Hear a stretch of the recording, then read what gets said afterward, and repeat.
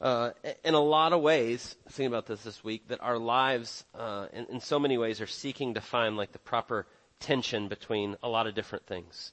I was thinking about this week. Maybe one of the most obvious ways in which this happens is between like work and rest. We have lots of things to do and busyness and things that are in front of us, obligations. We want to do them. As believers, we seek to do our work unto the Lord and honor Him with what we're doing. And so we want to work hard and do it well. But then Scripture tells us to rest, and to rest in the Lord, and to take time and to stop and to be still before Him. But it's hard to find that right balance. It's two things that are kind of pulling us, which feels like in opposite directions at different times, working and resting. Or I think of it like with my children.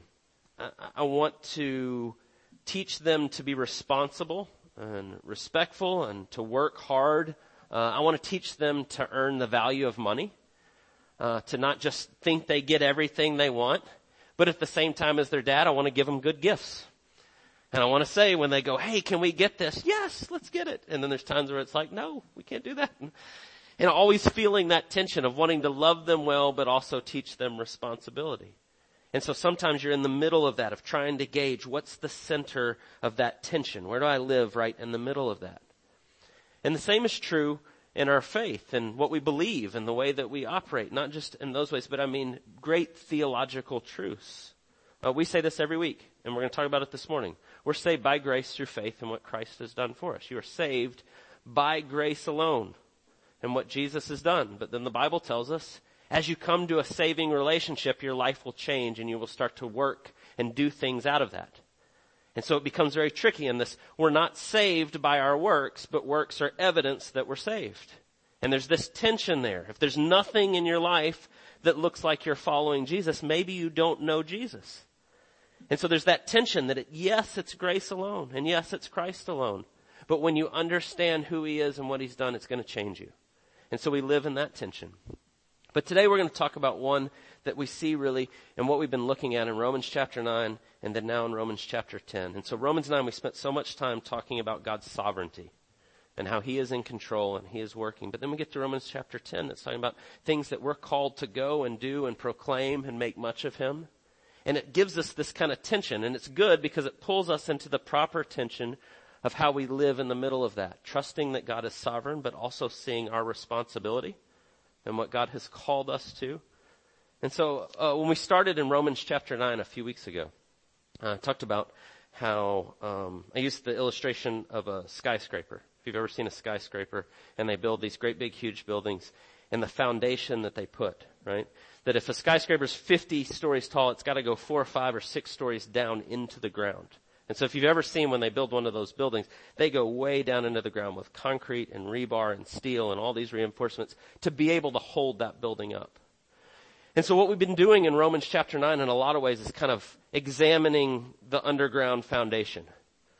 How God's working behind the scenes and what He's doing, and His sovereignty and the way He's pulling those things together. And today it's kind of like we're coming back up out of that, and now how do we live in light of this foundational truth? And so the truth is a lot of times as we go in the way we live, we don't really think about those things. Like I used to work in a building in Houston, Texas that was about 50 stories. And you'd go in every day and you'd pull in the parking garage, and I'd walk in and I'd go up, and I never thought about the foundation. You just go about your business, and this is what you're doing, and it's going to stand, and this building will be here. But you don't really think about the foundation that's holding it up. And so in some ways, as we're talking about what Paul's pulling us to, and he's kind of pulling us back into this tension, it kind of helps establish that we're not just going to dwell on that, although that's holding everything up, the foundational truths. And so the way I want us to think about this morning, or at least part of this, is when we overemphasize one part, we kind of get out of the center of that tension. I had a professor in seminary, and I say this regularly. It made a profound effect on me. He used to say we always want to live in the center of the biblical tension.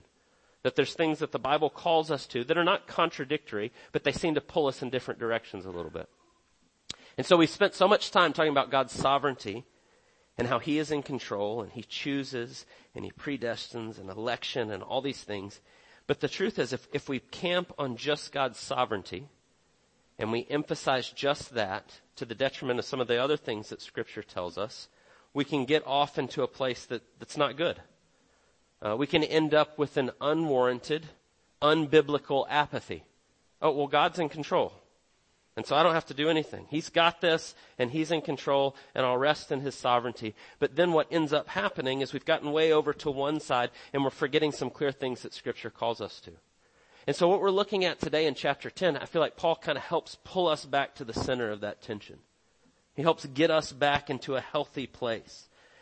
And so what we're going to see is, yes, God is sovereign, but He chooses to work through His people. And those are not contradictory. He does both, and He holds them both perfectly together. But that helps bring us back. And so, what I want to do for just a second, let's recap just a minute what Paul has said in chapter 9. We spent 4 weeks going through chapter 9. And so just real briefly, big picture. First thing Paul talks about at the beginning of chapter 9 is he's talking about why Israelites, the Jews, are not coming to faith in great numbers to Jesus. A bunch of them have rejected Jesus as Messiah. And so he kind of poses this question, why is that the case? They should, of all people, have the clearest picture of who the Messiah should be. And so why are they missing that? And he asks the question, have God's promises failed because so many are not coming to faith? They're not trusting in Jesus at this moment. And he says, no, God's promises have not failed. God is sovereign, and He chooses. He doesn't lose any. And not all of Israel is Israel. He is sovereignly in control of all of this. And just because they were ethnic Israel, just because they were in the line of Abraham, doesn't mean they had a saving relationship with Jesus. And he says God is completely in control in that, and He's sovereign. And then out of that comes a couple of objections. The first being, well, how is that fair? How is it fair for God to choose some and not others, and how does He do that? And the answer to that is that God has mercy on whom He has mercy, and He's perfectly just to do so. Paul's already well established this in Romans, that none of us deserve God's mercy. None of us deserve His grace. We've all rebelled against Him. We've all sinned. But in Him choosing to have mercy on any just shows that God is a merciful God. And so He has mercy on whom He has mercy. He has compassion on whom He has compassion, which immediately brings another objection that Paul's anticipating. Well, if that's true, isn't it unfair of God to hold us accountable? To which he says, no. God has every right over His creation. It's His. He has every right over it. And we don't deserve His mercy. He'd be perfectly just to reject all of us, but He doesn't. And He brings us into a relationship by His mercy. He has compassion, and He does so, and He's perfectly just to do so. And so all of this kind of brings us back to this idea here that we're going to talk about again this morning. It reminds us that the only way to come to Him is by faith alone. Clinging to His grace and His mercy and who God is, and trusting Him in everything. And so that's part of kind of the subtext of everything Paul's been saying. The Israelites were trusting not in God alone and what He's doing, but in their ethnicity and in their doing and in their keeping the law and all these other things. And he's going, it doesn't work that way. You have to be trusting in God alone and what He is doing. And so these are great, big, weighty ideas, great, big foundational truths that we've been wrestling with. So now we kind of come out, well, how do we live in light of that? Now what do we do? And the answer is we reject the notion that any of it is due to us, and we cling to the grace of God. And he's going to say that again. And he's been saying that. That's kind of the whole of the thesis of Romans. I'm not ashamed of the gospel. It is the power of God for salvation. The gospel being the good news of what God has done for us. And so again, he's going to come back to this. And so the way I want us to look at chapter 10, verses 5 through 17 is simply this. He's going to come back to this idea of what is saving faith, and he's going to spell it out. And so I want us to start there. What is it? Secondly, who is it for? Right? This message, this good news, the gospel, who is it for? And that's going to help pull us back into the center of this tension. And then lastly, I want us to consider, what do we do with this? Right? So what is it? Who is it for? And what do we do with it? So let's just start with what is saving faith, what he says here. So pick up in verse 5. For Moses writes about the righteousness that is based on the law, that the person who does the commandments shall live by them. But the righteousness based on faith says, do not say in your heart, who will ascend into heaven, that is to bring Christ down, or who will descend into the abyss, that is to bring Christ up. But what does it say? The word is near you, in your mouth and in your heart. That is the word of faith we proclaim. And so I wanted to stop there for just a second, what he's doing here. He's making a comparison. And if you look closely, you see it. Right? Verse 5, he says, for Moses writes about the righteousness that is based on the law. Right? That seeking to be righteous by what you do and what you, how you are obeying and the things that are in front of you. And then he actually quotes, what he's saying there is actually a quote from Leviticus, that the person who does the commandments shall live by them. And so he's talking about that. But then verse 6, he makes a comparison. But the righteousness based on faith says, and so he's making a differentiation between seeking righteousness by the law and seeking righteousness by faith, right? And so he then quotes from Deuteronomy 30 to kind of make his point there. But I think the point of what he's making is he's saying there's two ways to righteousness. One being perfect obedience, which Paul has already well said in Romans that none of us has done. Right? That's the whole first 3 chapters. He's just building that case that no one is righteous, no, not one. No one will be justified by works of the law. And that's true for all of us. And he's already said that. And so here he's talking about two ways to righteousness. That will not work, but it's by faith. And so again, he's making that comparison. It's not this, but it's this. And I think he comes back and what he's saying there when we get down to verse 8, but what does it say? The word is near you. It's in your mouth. It's in your heart. That is the word of faith that we proclaim. And he's saying just as the Israelites had the law right in front of them, so you too now have the gospel right in front of you and it's being proclaimed to you. And this is the only way you'll be saved. It's only by faith in what God has done. It will never be by your works. And he's making that comparison there. And so when we start to think about that, what saving faith is, he said this over and over. It's by faith and not by works. Right? We've talked about this. The way we said it when we were in Romans chapter 3, if you were with us way back, is it's transferring your trust from what you do to what Jesus has done. And again, Paul's making that point. He's saying the same thing. And we've been saying that over and over. I say this all the time. If you're here, you're like, yes.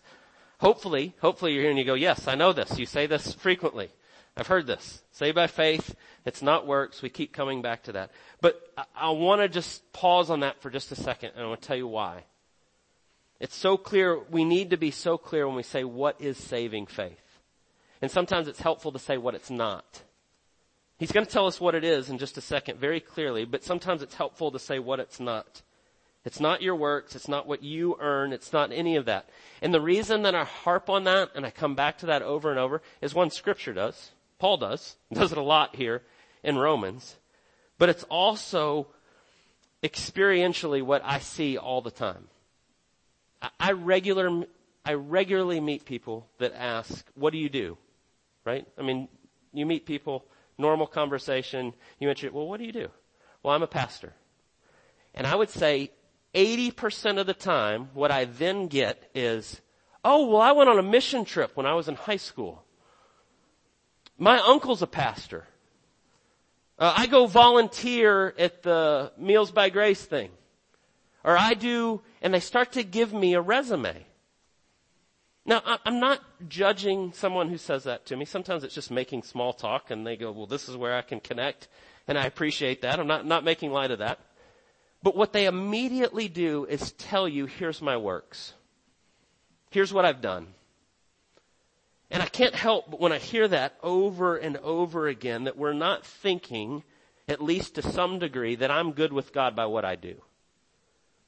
And that's so often the default. I hear that over and over. Recently, in recent years, it's a little different. I hear it a little differently. It depends on the person. Probably depends on the context too.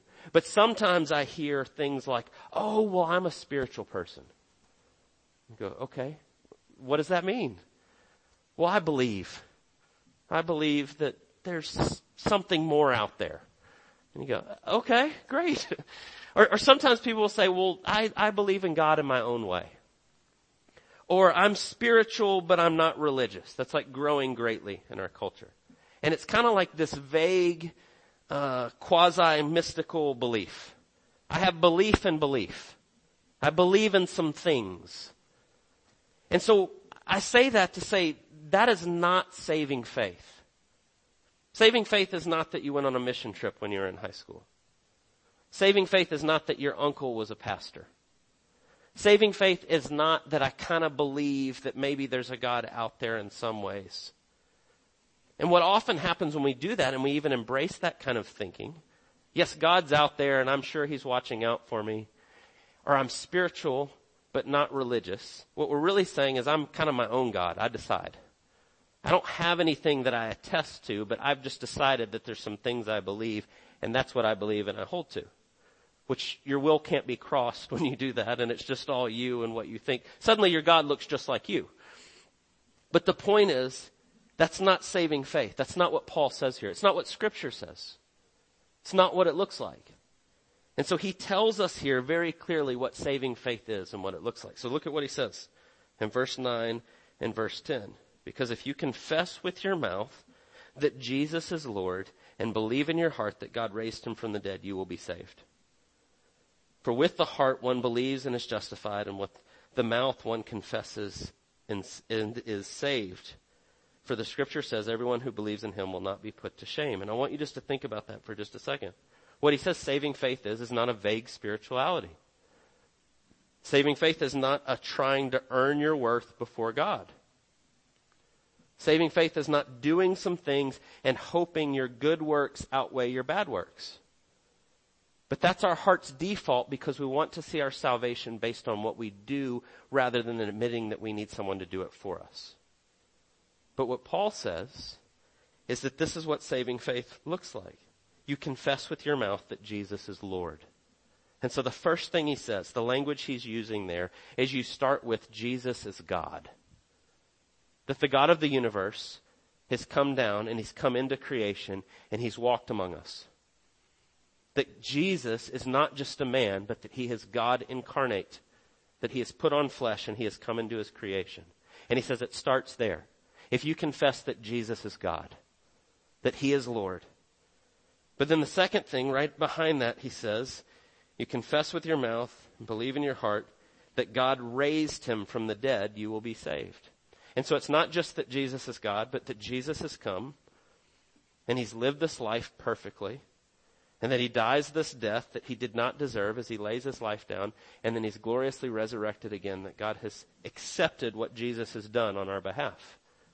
And what it is that conception, it kind of shortens it here, what Paul always says about life, death, and resurrection of Jesus.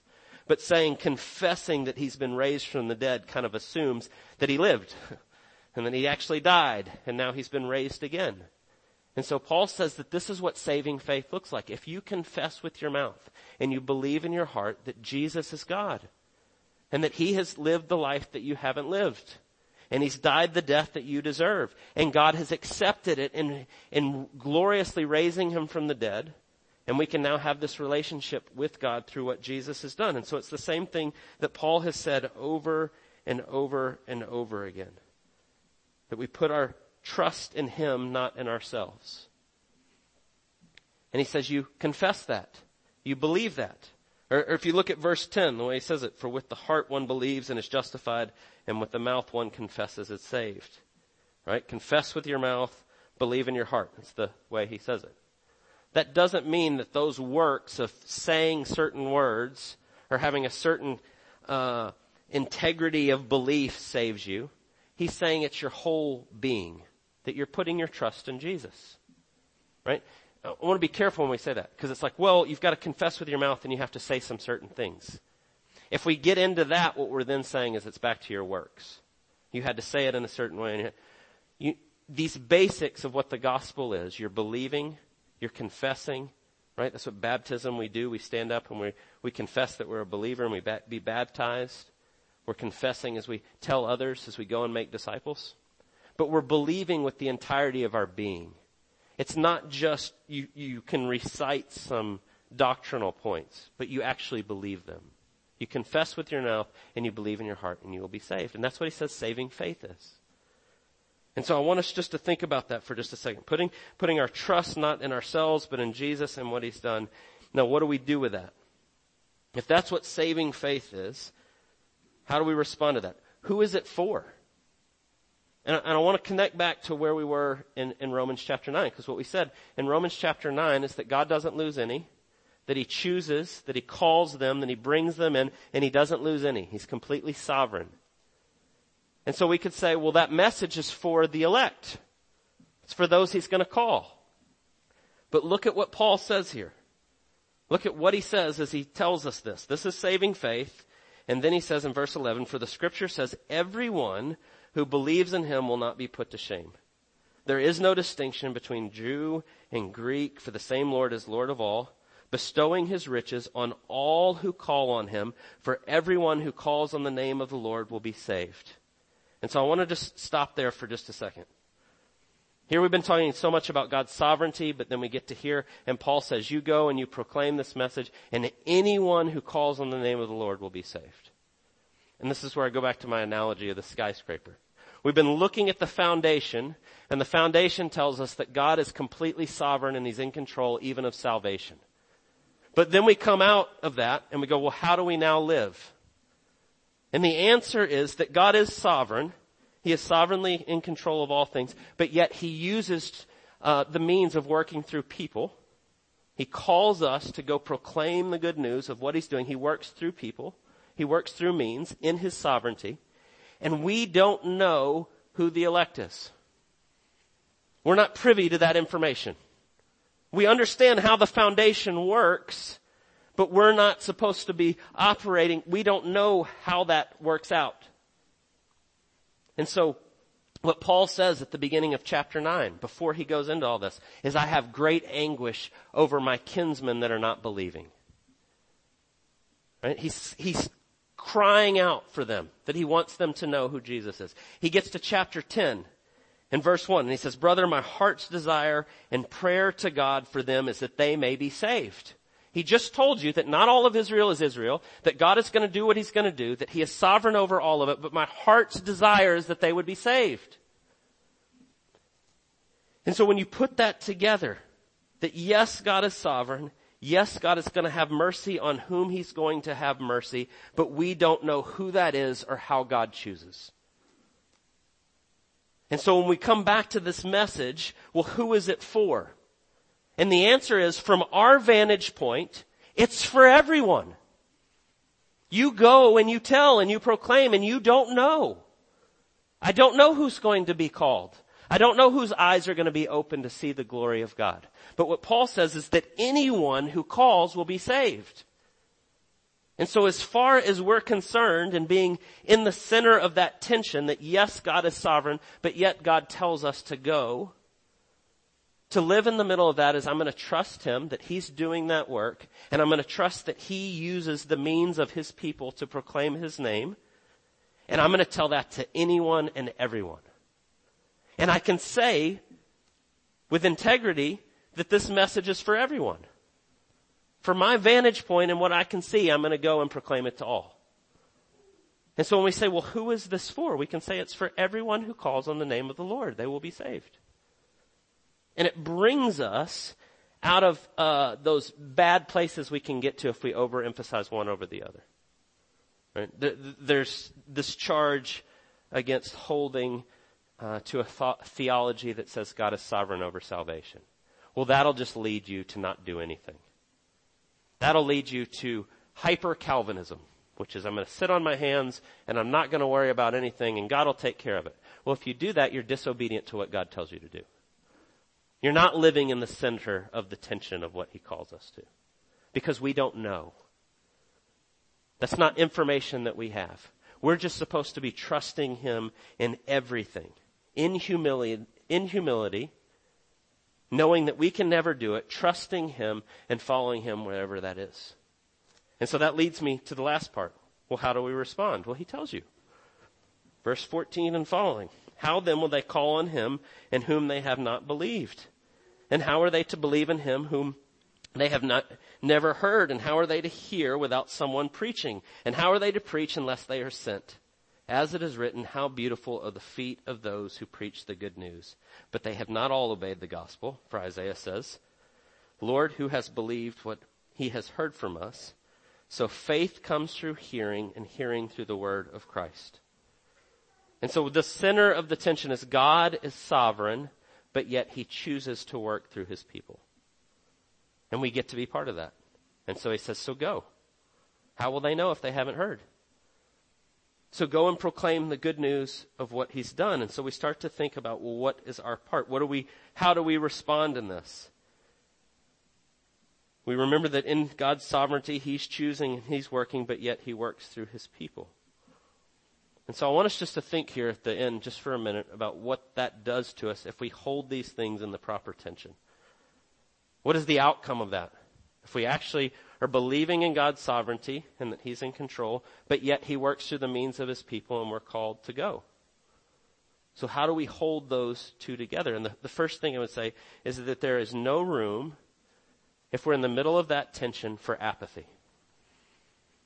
God works through the means of his people, and he tells us that. He is sovereign, but he chooses to work through the means of his people.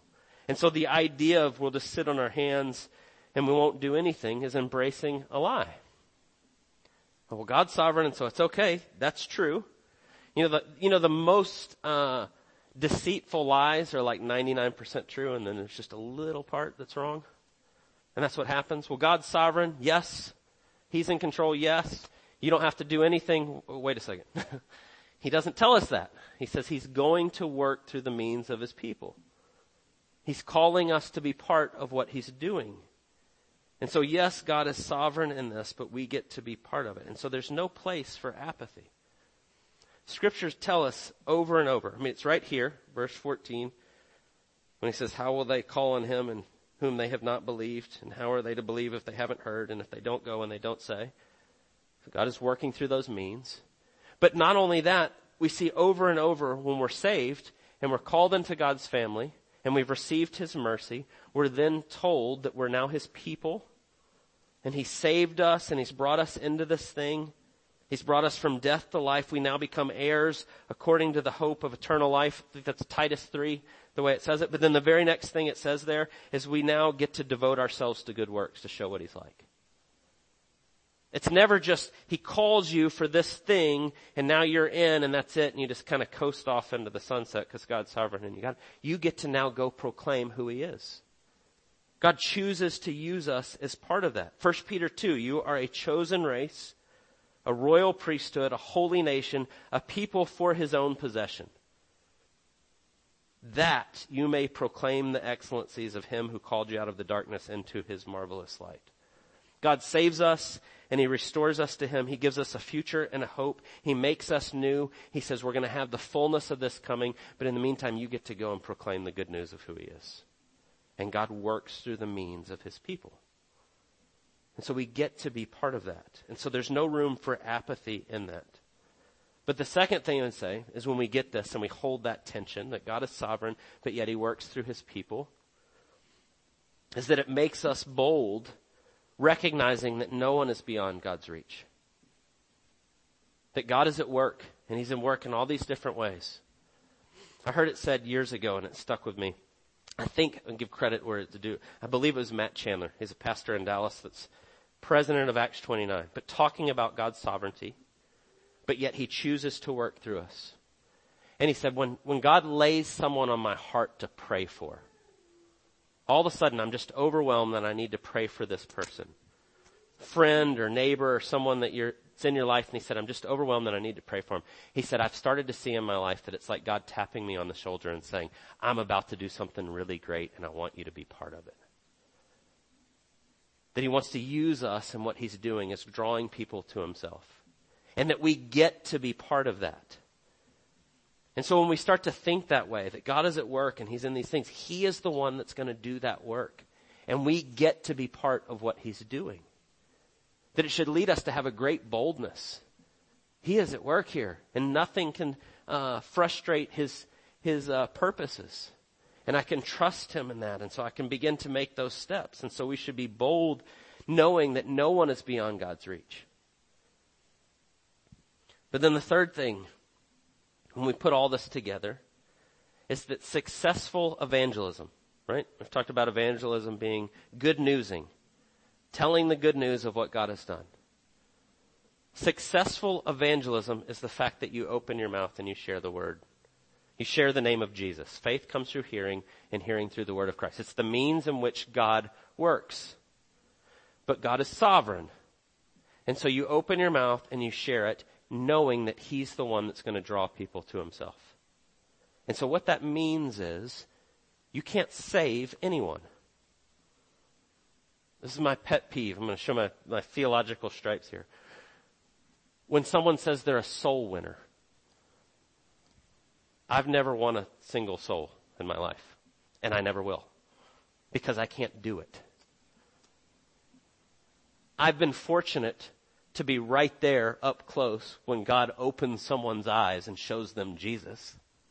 And I get to see it, and I get to be there and celebrate with the person, but I didn't do it. God does that. That is his work. He is the one that does it. And so our part is to be faithful, to speak the truth, and God will do that work. And so there's a wonderful thing when you start to think about that.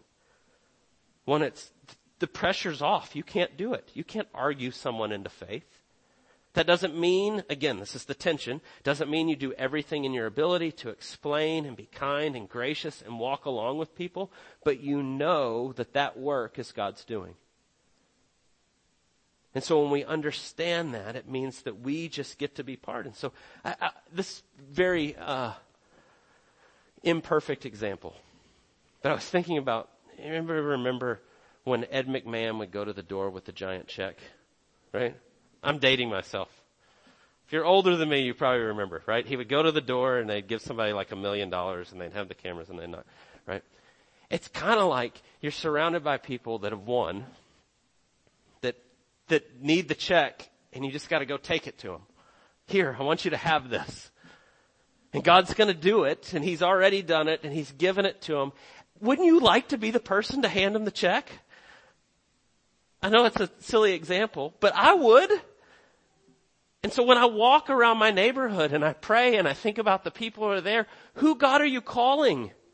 Let me be part of it. I want to see it up close. I want to see your glory as you bring people to yourself. I know it's not me, and I know I can't do it, but I sure would like to be part of it. And so when we see that and we hold those in that right tension, we know that successful evangelism, faith comes through hearing and hearing through the word of Christ, is naming the name of Jesus and calling people to repentance. And God's going to do that work. And he allows us to be part. And so that leads me to the last part, and we'll end with this. When we see those two and we're holding them in tension, we're going to see that our efforts in all these ways to want to share the good news of Jesus, we're going to start to see how important prayer is. I can't change anyone's heart. I can't do it. It's not possible, but God can do it. And he tells us to talk to him, to come to him, to bring before him, to ask him. And I don't know exactly how my prayers work with God's sovereignty. I think he's shaping me. That would be my short answer. Is I don't think I'm changing him. I think he's changing me in that. But I do know that it's going to, as I see God's sovereignty and I hold those two things together, it's going to push me to be ever present in prayer. Seeking him. God, I can't do this. I know I can't do, only you can do this. Would you save this person? Would you give me opportunities to be part of what you're doing? And it's going to lead us to be ever more prayerful in this posture, right? That's what Paul's doing in 10:1. Brothers, my heart's desire and prayer to God for them is that they may be saved. And our prayers are going to be bold because we know God is sovereign and we know he's good. And we know he's at work and all these things. And so we need to live in the center of that tension, trusting that God is sovereign and that he is good and that he chooses to use us in that. So would you pray with me? God, we thank you for the glorious good news of the gospel, that you have done for us what we can never do for ourselves. We thank you. We pray that we'd be ever mindful of that fact. I pray that as we go out of this place, that we would be reminded that you are completely sovereign in every way. But yet you choose to use us to be part of your plans. And so we thank you, even though you don't need us, that you allow us to be part, that you choose for us to be part, that you love us enough to bring us into your plans. And so I pray that you would help to Give us eyes to see for the ways that you are working and the ways that you want to use us in that. We pray all these things in Jesus' precious name. Amen.